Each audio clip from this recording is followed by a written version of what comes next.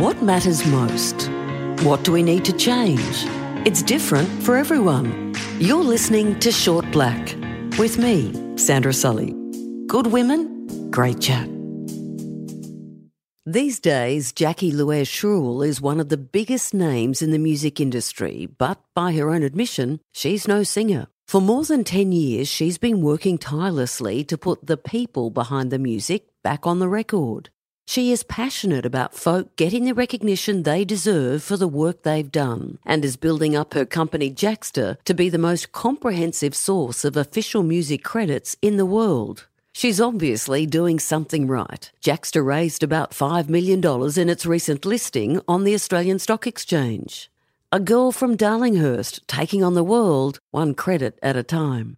So, Jacqui, what the heck is Jacqui? That's a good question. If you think back to vinyl, and you'd look at the back of the jacket and it would tell you when you looked at a track who produced the song, who were the songwriters, who played guitars on a track, who did the backing vocals. That's called the credits or the liner notes. And with the age of digital music, it's all disappeared. So what we have done with Jacqui is build the world's largest official music database of all of that beautiful information. So what you're doing effectively is making that encyclopedia available for artists and fans and anybody that works in the industry. You know, working in television, you know how important your credits are. It's how you get your next job. In the creative sphere of music, if people don't get their credit, if you don't know that that assistant engineer worked on that track or that mastering engineer, how does he get his next gig if he's not being properly credited? And with vinyl, it's great, but it's one-dimensional because all you can do is look at the sleeve. With our product, you can actually see everybody that's credited on a track, click on their name and see absolutely everything else that they've worked on. If you go in and you have a look at Adele's Skyfall, has 85 performers on the track. 85 individual musicians worked on the recording of Skyfall. Blows my mind. There's this one cello player, Claire, that we clicked on. When we clicked on her, we found out that she'd worked on over 900 different recordings. And it's everything from Rag and Bone Man to Skyfall. So how does she get her credits and her work if people don't know that she exists? And I guess it's validation, isn't it? It's verification. Absolutely. You know, with Wikipedia, pretty much anyone can go in and edit the content. I could have a woozy of a Wikipedia page if I wanted to, but I'm an industry professional, so I don't even think I have a Wikipedia page, actually. In regards to, and this is an important piece of the conversation, is it being official, what we've done is we've gone out, and it's taken a long time, but we've negotiated with all the labels and the publishers and the industry associations to get a direct feed of the data from them. So it's coming from the custodians of the data, which means it's as accurate as humanly possible. So I can't go in and claim that I produced Skyfall. I can't go in and say that I played drums on Waiting on the World to Change by John Mayer. I just can't make stuff up, because it's coming from the label and I have no way of editing that information. So let's roll this back a bit. Yeah. Okay, you started a few years ago and you're now ASX listed.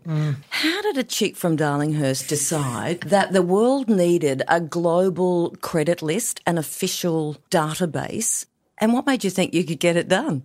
Honestly, if I had known what it would take, there is no way I would have done it, because it has been, aside from giving the eulogy at my father's funeral, the hardest thing I've ever done in my life. No joke about it, and no reservations in saying that. It's been 6.5 years since I've been working on it full time, but I first had the idea in 2006, and that was when I transitioned from working in the film industry to working in music, and prior to working in film, I'd worked in television. And in both of those industries, your credit is absolutely how you get your next job. It's your calling card. Oh, my gosh. I mean, I started in the green room at a television network, ended up working as a production assistant, worked my way up to researcher. I started as a production assistant. We all start somewhere. Well, you've got to start somewhere. Yeah. But it's how people know to hire you. You know, is she resilient? And it doesn't matter if it's a he or a she. You know, are they resilient? Are they good at their job? Are they punctual? Do they turn up? Do they take direction? Are they team players? Absolutely. That's so critical, especially in the creative industries, because, you know, we're all moving quickly. And I transitioned to the music industry after having co-produced a large number of music videos. I worked at an amazing record label, EMI, and I had the benefit of working across 2 of their labels, Virgin and Capitol. And it was 2006, so to put that in perspective, Ask Jeeves was one of the #1 search engines. I remember that. It doesn't exist anymore, does it? I think it's just called Jeeves now. So that was the biggest search engine, and then there was MySpace was just everything. If you wanted to find out anything, you went to MySpace. I'd come from film where we had IMDb, International Movie Database, and that's where we researched who a gaffer was on a film, who was the costume designer, who was their assistant. The best boy. Yeah, the best boy, exactly. So, who's the best boy? And then I transitioned over to working at a label, and I had been asked to work on The Crane Wife by an amazing indie band out of America called The Decemberists, who I was not familiar with at the time. And I really wanted to know the band members, like what position they were in the band. Did they work with anybody else who mastered the album, so that when I was presenting it to the promo at the marketing meeting later that week, I could really give a full picture behind what had gone into making that album. And you hit a brick wall. I hit a brick wall researching it. The band's incredible. I drove all of my colleagues insane because I had I had that album on repeat all day long.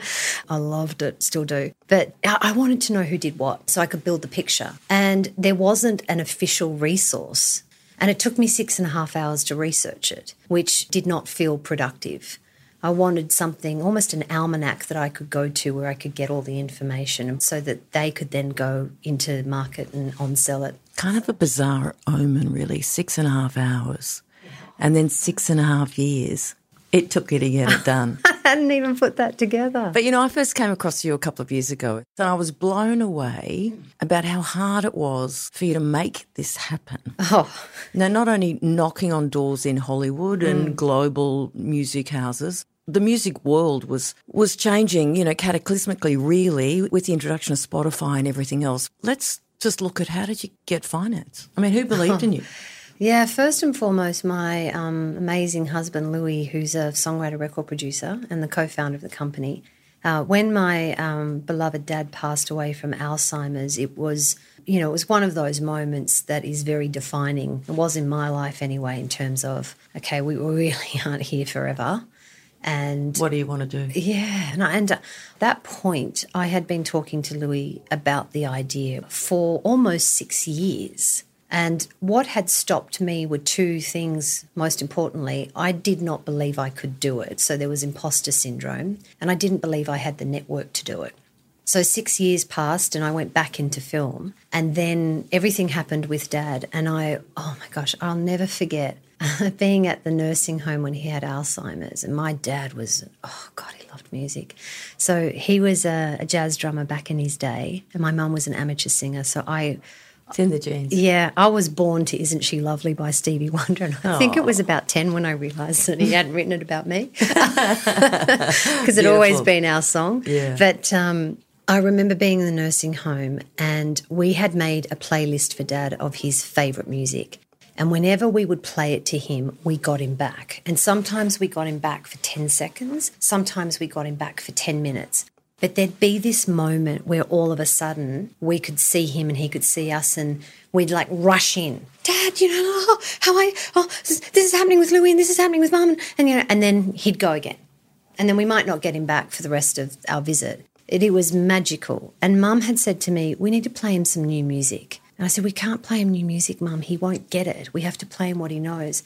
So Mum and I had a full-blown fight in front of Dad, and she's, play him Get Lucky by Daft Punk. And my mum did it in such a way, I'm like, I'm not messing with her. So I get my phone out on Spotify, play it, and Dad, never heard this song before, just started to groove. And he was dancing and he was doing all of his, bespoke moves. And Mum and I had floods of tears streaming down our face. And for me, it was such a moment of the power of music. He'd never heard that song before, and it didn't matter. And witnessing that moment, I said to Louis, I really think we need to do this. I have no idea how to do it. I don't even know how to make a start, but I think we need to do it. I was between jobs because I had left my previous role, which was a senior executive role in an entertainment company, to spend time with my dad before he did pass away, because you never get that time back. You never do. So Louis said, look, I think we can afford to do this for 4 months. I can keep us going for 4 months, and that 4 months turned into 2.5 years of us funding everything. Self-funding trips. Whenever Louis would do a songwriting trip to London or Stockholm or wherever, I would tag along. I'd meet anybody, literally anyone. What were you doing? Were you just pitching the idea? Were you trying to see where you got traction? I had started to kind of piece together what I thought the platform would look like and operationally how each page would work. And I did a ton of research. I would meet with absolutely everybody I could to ask their advice on what the product should have in it. And then I did effectively due diligence, 269 presentations or meetings with the industry to ask people, what does it need? What is it missing? Would you use it? 269 meetings worldwide. Yes. And then on top of that, I was starting to meet with investors, and I did 50 presentations before I met the amazing couple who were the first people to get involved and to back it. And that was 2.5 years into the journey. Can I ask how much did they tip in? Their first investment was $250,000, and I'll never forget that meeting. Was that Christmas, or you just went, this is the start? No, it felt like Christmas, and that first $250,000 lasted 6 months. And you could pay the rent. We could hire an office. We could actually hire people. It was no longer me in isolation working on it. I remember that meeting. The day before I had met a girlfriend of mine, I needed her to teach me how to use MailChimp. She said, how's the raise going? And I may or may not have used an expletive to describe how the raise was going. And she said, you should meet my brother-in-law. He's a serial investor. I'm thinking, that'd be good. People who are listening to this today will probably forget this was before the cloud. Absolutely. And actually the reason I was getting her to teach me MailChimp was because if I didn't have enough on my plate at the time, I was starting a networking community for women in the music industry called Women in Music Sydney. What made you do that at the same time, you mad woman? Well, I read Sheryl Sandberg's book, Lean In, and I'd talked to a girlfriend about it, and we had discussed how great it would be to have a networking group for women. And she did like a preliminary version of it. And that night my dad had the stroke that led to him passing away 5 days later. So a year to the day after the first event, I said to her, look, do you mind if I pick up the baton with this and do it? And she said, yes. So she showed me and then asked me about the fundraising, and 48 hours later I met him. At the time, by the way, going through an unsuccessful round of IVF. So I'm hopped up on every hormone you can imagine. And if you had said boo to me then, I would have burst into tears. So I meet him emotionally drawn out and exhausted. And he says to me, okay, you've grossly underestimated how long this is going to take, and you've grossly underestimated how much it's going to cost. You need double the amount of money and double the amount of time. And, of course, in my naivety, I'm like, that's not true. We'll get it done in a year and a half, and it won't cost that amount of money. And he goes, Jacqui, I'm in for $250,000. You pass my due diligence in the next 6 weeks, I'll get you all the money. And the most elegant, refined thing that I could respond with was, come again? Because I literally couldn't believe this was the meeting that started the investment. After 2.5 years and 50 presentations and 50 no's. Is that investor still involved? He's amazing, yeah. They're a very special couple, and they've been really patient because we really thought this would be live 3 years ago, and, it's taken a lot longer. So spell it out for me. Why 6.5 years? The first 2.5 years were me working on my own, and then we got the first round of investment, and then it was the conversations with the data partners. So there's a bit of a rule when you're doing business in America that it's at the third or the fifth meeting when you're in front of people that the conversations really begin and shift.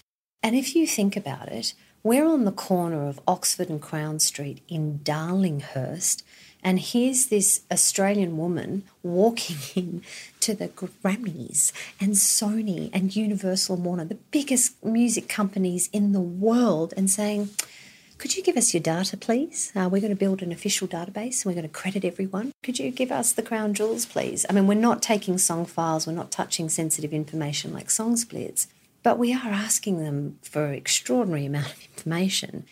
So when we signed our contract with the Grammys, it was 3 years, 5 months and 2 days since my first meeting with them. And when we signed the contract, at that point, I'd done 16 face-to-face meetings with them. Now, none of those happened in Sydney. I had to fly to LA for all of those meetings, and it's just because it takes time.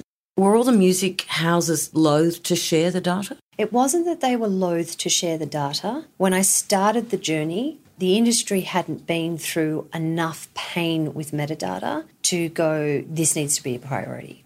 It's 6.5 years later and everybody's at the same pain pressure point with how important data is because it drives decisions. It's the new oil. And with the evolution of smart speakers, I heard a statistic, it was last year or the year before, where they were saying that 68% of requests to smart speakers are about music. And sometimes the results that come back are according to Wikipedia. So data being accurate is really important. Whether you're a journalist, whether you work in A&R, artist and repertoire, and you're trying to develop an artist, if you're a manager, if you work at a record label, if you're in publishing, getting that data right is really critical. And the reason why I do not believe it has been done previously is twofold. I really believe that technology is moving so quickly that the industry had not had time to focus on it, even though it was a wish list thing. And second of all, it has been so complex to get everybody across the line that I think people thought it would just be too hard. But I really believe in the importance of credits. It's personal to me and I'm deeply passionate about it, and so I just didn't give up. There were times I wanted to, no question. There have been absolutely afternoons and nights where I have been on the floor of our apartment in the fetal position crying because it was so damn hard.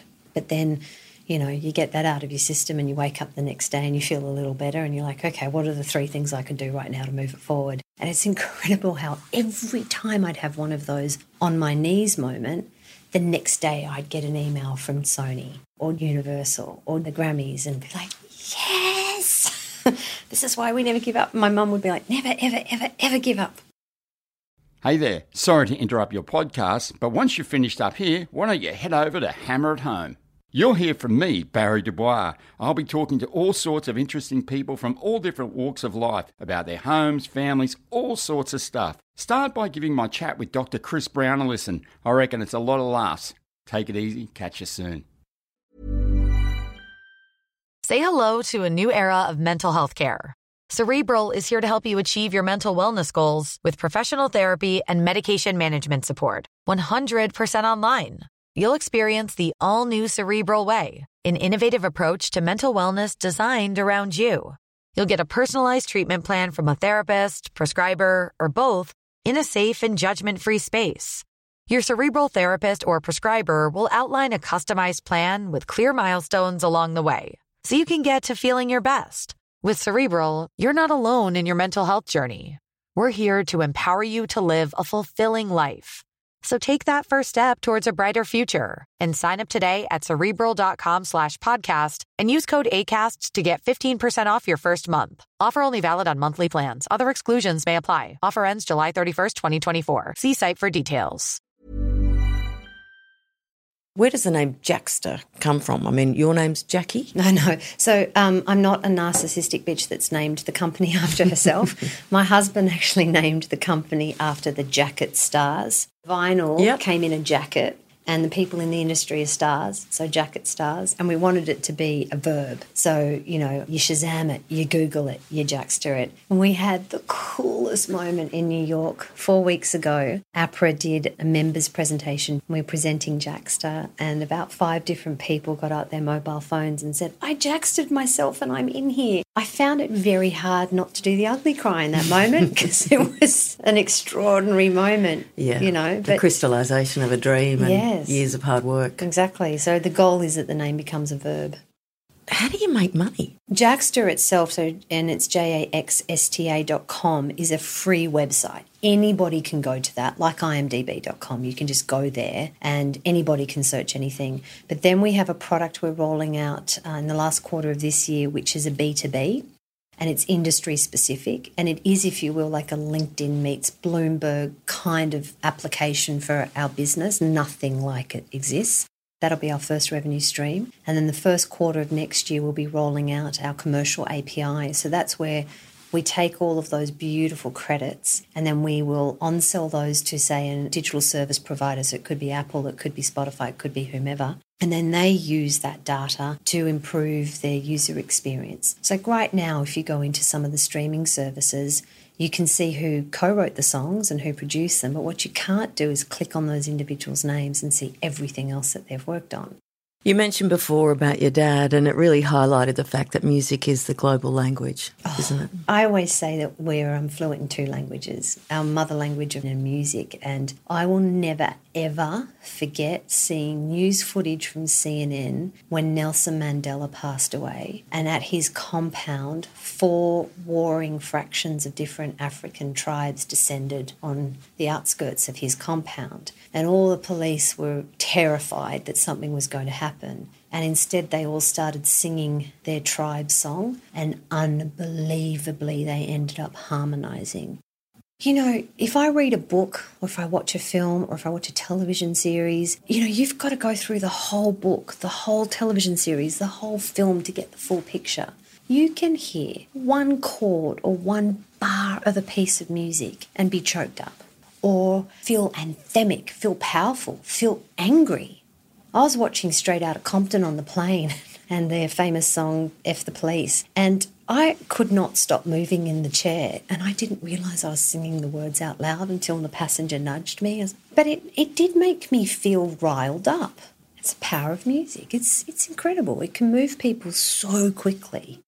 Have you got any competitors out there? Everyone's got competitors, absolutely. There are some amazing websites that exist that have really great databases. The difference is they're crowdsourced. And where we're separate is that our information comes officially from the source, so it's as accurate as it can be. Even though they are competitors, we talk to each other. We're friendlies. So far that's a good space to be in. And I know as we grow and evolve, there'll be other companies that come into the fray, and it's really up to us to make sure that we continue to innovate and we continue to do R&D, research and development, and just constantly make the platform better. What are the anecdotes like from those in the biz that, you know, they meet you in a corridor or in a lift on the way to the Grammys, and you're the woman that's making the almanac? You're responsible for actually giving them validation and arguably an income stream. It is actually a tremendous responsibility for myself and the team to get it right. The overwhelming response is thank you, followed by this is a total game changer. And there have been a couple of moments actually where it's been really emotional talking to creators of music who have said, you have literally just validated my existence. To watch people go on and search their profile and then copy their URL and send it to people. And then also with friends too, you know, where someone will go, oh man, you didn't produce that. And then they can actually go, I actually did. Thank you very much. I mean, that makes me emotional because it's the industry's responsibility to find those people and give them credit. And you've done that, you know, and it must mean the world. It does. I mean, the emails that we're receiving, the phone calls, the text messages, the Instagram messages, the Facebook messages that Louis and I are getting in particular. You know, before we went live, I asked a number of our partners if they'd record a message for the team to congratulate them on going live. And, oh man, those messages, I cried and cried and cried before I could send them on to the team because I had to get it out of my system. Look, your public profile has exploded really in the last 18 months. Are you ready for that sort of recognition and validation yourself? No. Every time I do an interview or anything like this, it's just not, it's never where I thought I'd have to be in the journey. I always wanted the product to be there. I understand for getting investors on board, you have to be the face of the business. I just never realised that I had to be a part of that, and I'd always much rather push the team in front, Louis in front, the product in front, because to me that's what it's about. So I'm still not comfortable with it. I don't know that I ever will be. That's quite a typical entrepreneurial part of the journey though. Have you had any tools, any tricks that have got you over the line, or do you just focus on the task at hand and just do the job? I'll often speak to somebody before I do anything that I have to be in front of the business, just to A, calm me down, and B, remind me why I'm doing it. And then I have to remind myself that I control my thoughts. So sometimes if I'm on my own, I will literally pew, pew, like shoot the bad thoughts away. And then You visually shoot them out of your I head. verbally do it too, if I'm on my own. If I am in an environment where there are other people around, I imagine me doing what I just showed you that I do. But it works. Yeah. You know, and then I just have to remind myself to own it and go forward. And I think the other thing that's been really important for me is giving myself permission to know that I don't have all the answers and I never will. And it's not about having all the answers. It's about knowing who to call to get them. Sounds to me like you've learned a lot about leadership on the way. Constantly, and you never stop. What sort of leader are you? That's a good question. Should I ask your team? Yeah, what kind of leader am I? Have you gone through that process, where you've had to self-evaluate? Have you done all that with yourself and your staff? All the time. There was a conference call that happened this morning where I noted something that I said and did, and I made a note to myself, reframe that next time. Don't deliver it that way, because I saw we were on a Zoom and I could see the reaction of the team, and it all made sense in my head, but we were short of time and I didn't have the ability to provide the full picture. There just wasn't the time to back up the statement that I made with detail. I've definitely learned a lot. I read all the time, and I read a lot of business books. I listen to podcasts. I've learned a lot about managing people and how to do it with grace, how to be firm but fair, how to be kind, and how to be human. So first and foremost, we are all of those things as a company and an organisation. I'm always impressing on the team, be aware. Be aware how you speak to each other. Be kind, be considerate. To the management team, be firm but fair. Sometimes people do need a bit of a smack and you've got to give it to them, and it's not fun, but do it in a way that you're not crushing a human. You're just giving them some feedback that they need so that they can be better at the job that they've been hired to do. You started out with one, arguably two people, given your husband was always there. Yeah. How many have you got now? This is pretty cool. So we have 23 in Australia. We have 3 internationals on our team. I went to America a month ago, the day after we launched the product. And when I came back into the office on Tuesday, we had 4 new staff. It's like we added water and the team exploded. And that might not sound like a lot to a lot of people, but considering I started this on 2 reclaimed, shall we say, filing cabinets that had been put out on the street and a piece of plywood on top of that as a desk. That's how Jacqui started in our study. Yeah. That does not get lost on me for a second. Talk us through the evolution between Apple Music and Spotify. How did that affect you? Well, it was interesting because I was working at EMI when, I think it was 2006, the iPhone came out. And I literally thought that was the most exciting thing aside from the iPod that had ever happened. And it was a huge shift for us. A lot changed and very quickly. There was an immediate uptake. Same with the piracy. I mean, the piracy, in my opinion, I likened it to if you go into a supermarket, you don't say, I'm just going to take this carton of milk and I'm going to take the bread and the baked beans and the butter, and if I like them, I'll come back and pay for them. But if I don't, I'm just taking them. I mean, come on. Yeah, exactly. That's it, isn't it? How is that remotely okay? I know there were elements of the industry that needed to change, but piracy always upset me, whether it was film or television or music, because they're the industries I worked in, and I couldn't believe that people were discrediting my role and my colleagues' roles. So iTunes and Apple Music and the iPod and the iPhone were incredible, and then Spotify came along and kind of blew all of our minds away, because all of a sudden we could stream music. Hang on, what? We don't have to download it? I don't understand. What? It just lives in a cloud forever? Where we are now, I mean, our industry has constantly evolved, from the gramophone to the Edison cylinder to, vinyl to CDs to tape decks, CDs, MP3s to now streaming. I mean, my God, what's going to be next? Now we just tell a speakerphone, play me, blah, blah, blah. And it does. Like, that's incredible. It is. You probably know what's next, but you're not going to share it. I actually don't. I wish I did. I'd be developing it right now. But, we've been through a lot as an industry. We almost ran off a cliff, and it was really scary. And now it's gone in a completely different direction. And I believe it's because music has been opened up to the world. What do you think of the Australian music scene at the moment? Oh my God, I could not be more excited. We have so much talent in this nation.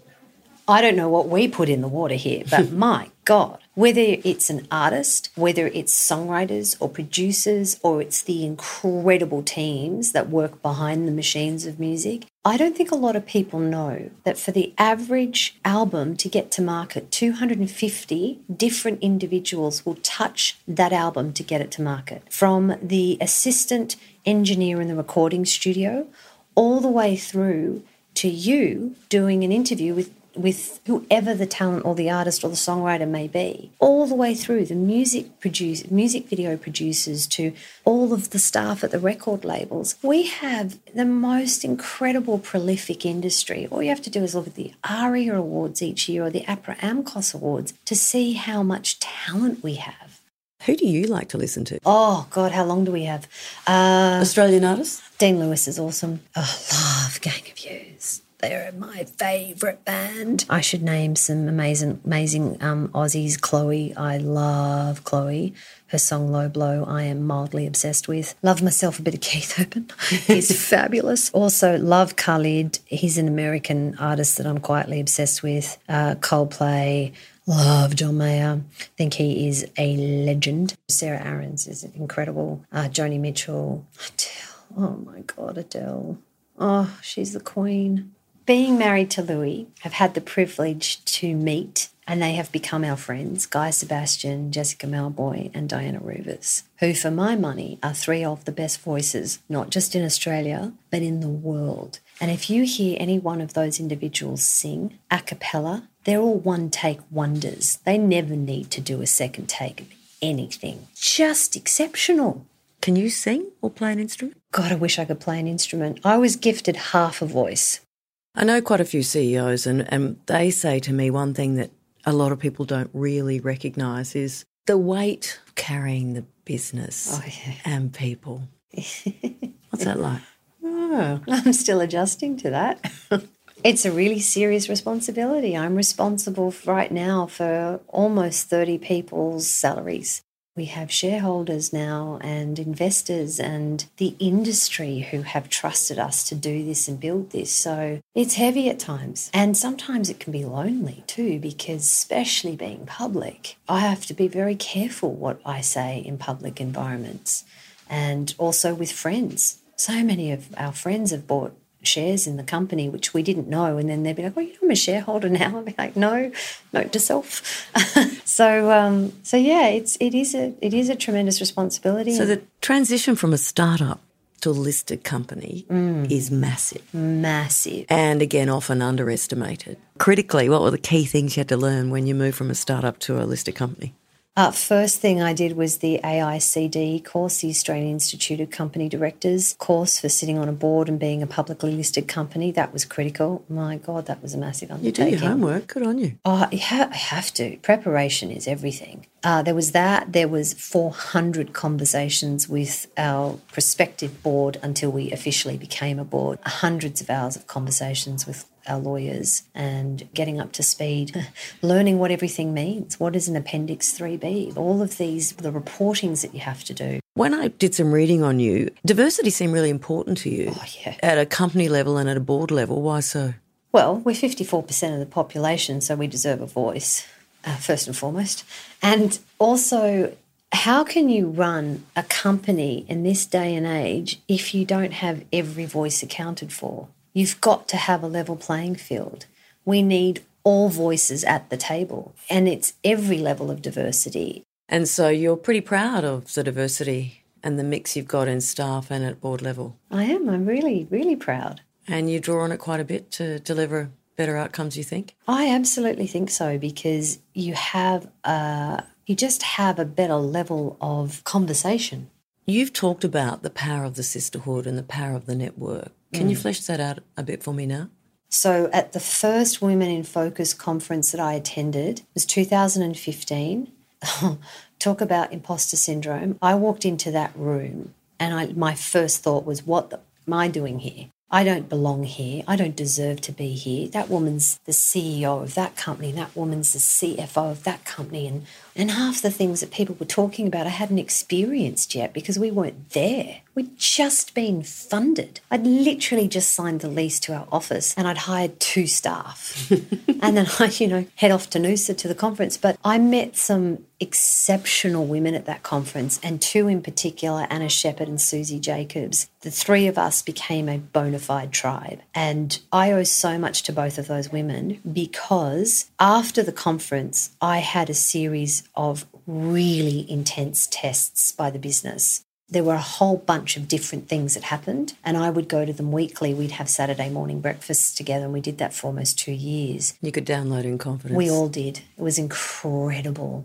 And they're my go-to. When I need advice, when I need the truth, they're my sounding board. I'm not always convinced men understand that women's tribe. I mean, when you meet a woman you like, you just know, what is that? How do you define that? It's really interesting. This is going to sound so silly, but in the Twilight movies and books, there's this thing called imprinting. When you meet somebody for the first time, you imprint on them if you really connect. And it's like this thing of you almost adopting that person into your life and your family. And I like the terminology imprinting because I think when you meet good people, it's an instinctual thing that you can't really explain, but you just know. And you just know, I want that. I want to be in that person's orbit.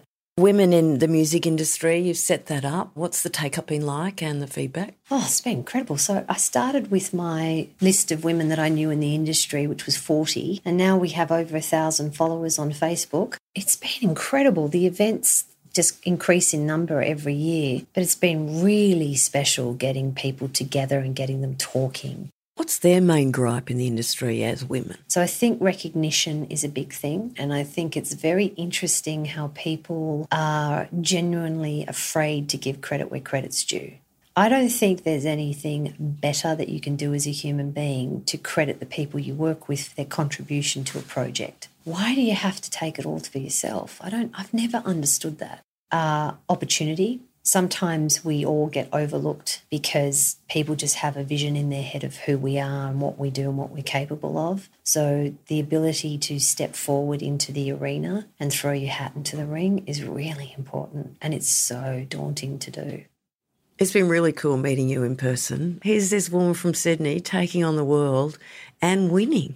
Good on you. Congratulations for everything you've achieved. I know the next 6 months to 12 months is going to be bigger than everything you've experienced so far, but congratulations and well done. Thank you so much. You have been listening to Short Black, a 10 News First podcast for 10 Speaks.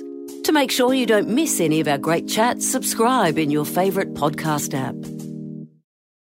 G'day, I'm Matt Burke, and available now is my brand new podcast, Talking Rugby with me. During the Rugby World Cup, we'll be hitting the ground running as Network 10 brings you all the action and excitement from Japan. This is the rugby podcast you'll want to listen to, as we'll be having exclusive chats with players and coaching staff to give you an understanding of the Wallabies' mindset during the tournament. Fun, light-hearted and entertaining. There's always time for a laugh. Then there's time to be serious. Talking Rugby with Matt Burke. Available now.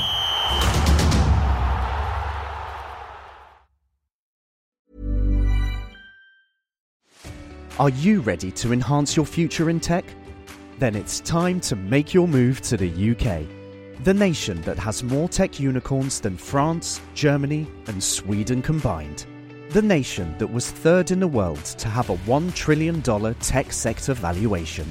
The nation where great talent comes together. Visit gov.uk/great talent to see how you can work, live, and move to the UK.